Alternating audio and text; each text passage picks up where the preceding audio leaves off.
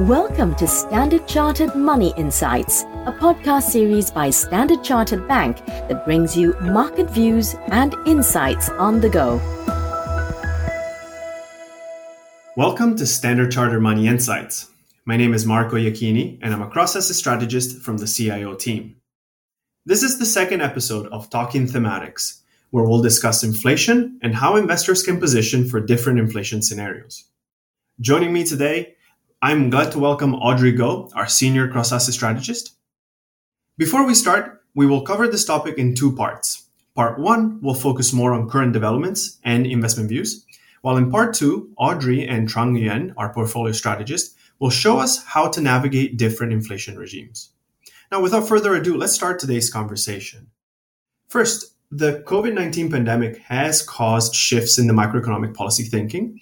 And at the same time, the world is facing supply shortages and bottlenecks that are putting upward pressure on inflation in the short term. Audrey, how do we see this playing out over the coming 6 to 12 months? Well, thanks, Marco. We believe that the inflationary pressure we are seeing today is going to be largely transitory. This was pushed higher due to low base effect from last year and is likely to fade as we progress through 2021. And if we looked at the latest CPIF number, it is also showing an easing in pricing pressure with the month-on-month CPI print lower compared to the previous month. And importantly, prices in many of the pandemic-related sectors, such as in used car sales, new car sales, and airfares, are also rolling over. And if we were to strip out some of the sectors most impacted by the pandemic, for example, airfares, hotels, admission to new events, car prices, and so on, the increase in core CPI actually remains below its pre-pandemic trend. And going forward, we do expect some of these pandemic-related price distortion will continue to add in our view. Having said that, we are of course monitoring potential upside risk to inflation, and that can come from a stronger than expected pickup in labour market recovery, as well as high shelter cost, which accounts for a third of the CPI basket. Certainly, a spike in shelter costs will be a key risk to our inflation view, but nonetheless, we do continue to expect an easing in pricing pressure from some of the pandemic-related categories to help offset potentially higher shelter inflation. And even in the latest FOMC minutes, we have also seen the Federal Reserve sharing a similar view as ours that the inflation that we are seeing today is likely going to be transitory. We expect the Fed to begin tapering in early 2022, with the first rate hike likely to be sometime in 2023. Hence, in our view, monetary policy should not be a significant headwind to economic growth as well as the performance of risk assets going forward. Of course, we know how notoriously difficult it is to forecast inflation. And I think on this, Marco, perhaps you can also share with us what are some of the alternative inflation scenarios investors may want to keep in mind in the event inflation turns out to be much higher or much longer lasting than we expect, and what can potentially cause these alternative scenarios to occur. Yes, absolutely, Audrey. As you said, inflation is notoriously difficult to predict. And that's why, as part of our role, we look at ways that perhaps our views might be incorrect. And in this case, since we're talking about inflation, we identified two scenarios. So let me start with talking about scenario A. This would entail us being correct in our view that inflation is transitory, but rather be wrong with regards to the magnitude and the duration of such an inflationary bout. So if we were to find ourselves in this scenario, financial markets may experience temporary period of volatility, and we could see bond yields likely moving higher from current levels, and market sentiment would suffer from negative feedback loops generated by inflation fears. So therefore, in this kind of scenario, we would see an impact to risky assets near term, especially given the high valuations that we're seeing today.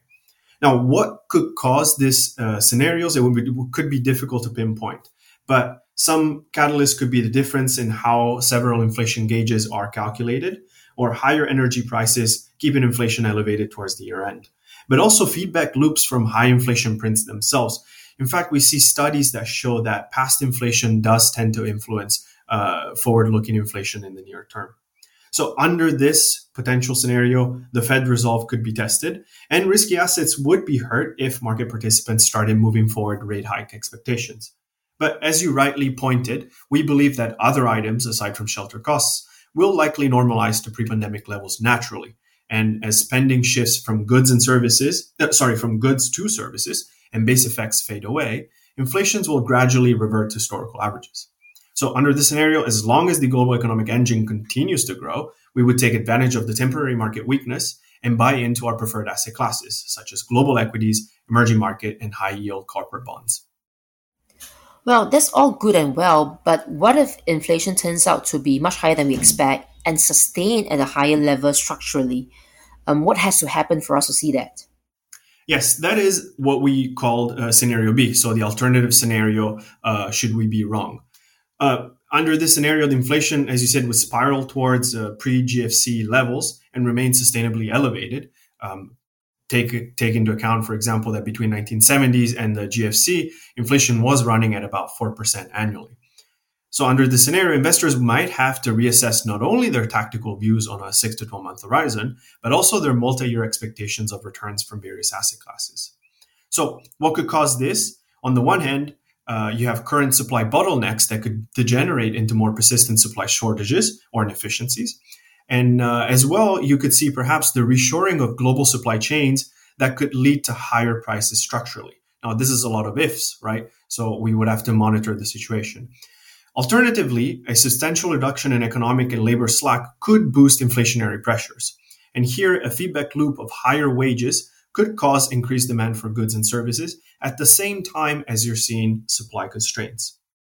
Now, either of these inflation dynamics scenarios alone may not be sufficient for inflation to shift to a higher plateau and remain sustainably higher. But learning from the 1970s, a cocktail of both of these, perhaps combined with an exogenous shock, could lead to higher sustainable inflation on a long-term horizon.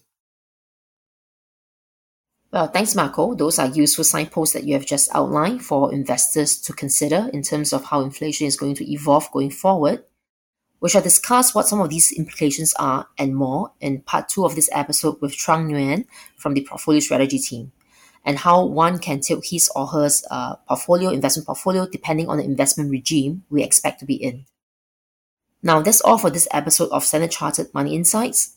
If you would like to learn more or read our publication, please visit our website at sc.com under Market Insights. As a reminder, if you enjoyed our discussion, please do rate and review us whenever you get a podcast. Thanks for joining us. Thank you for listening to Standard Chartered Money Insights, a podcast series by Standard Chartered Bank. For more details on the latest market insights, subscribe to Standard Chartered Money Insights.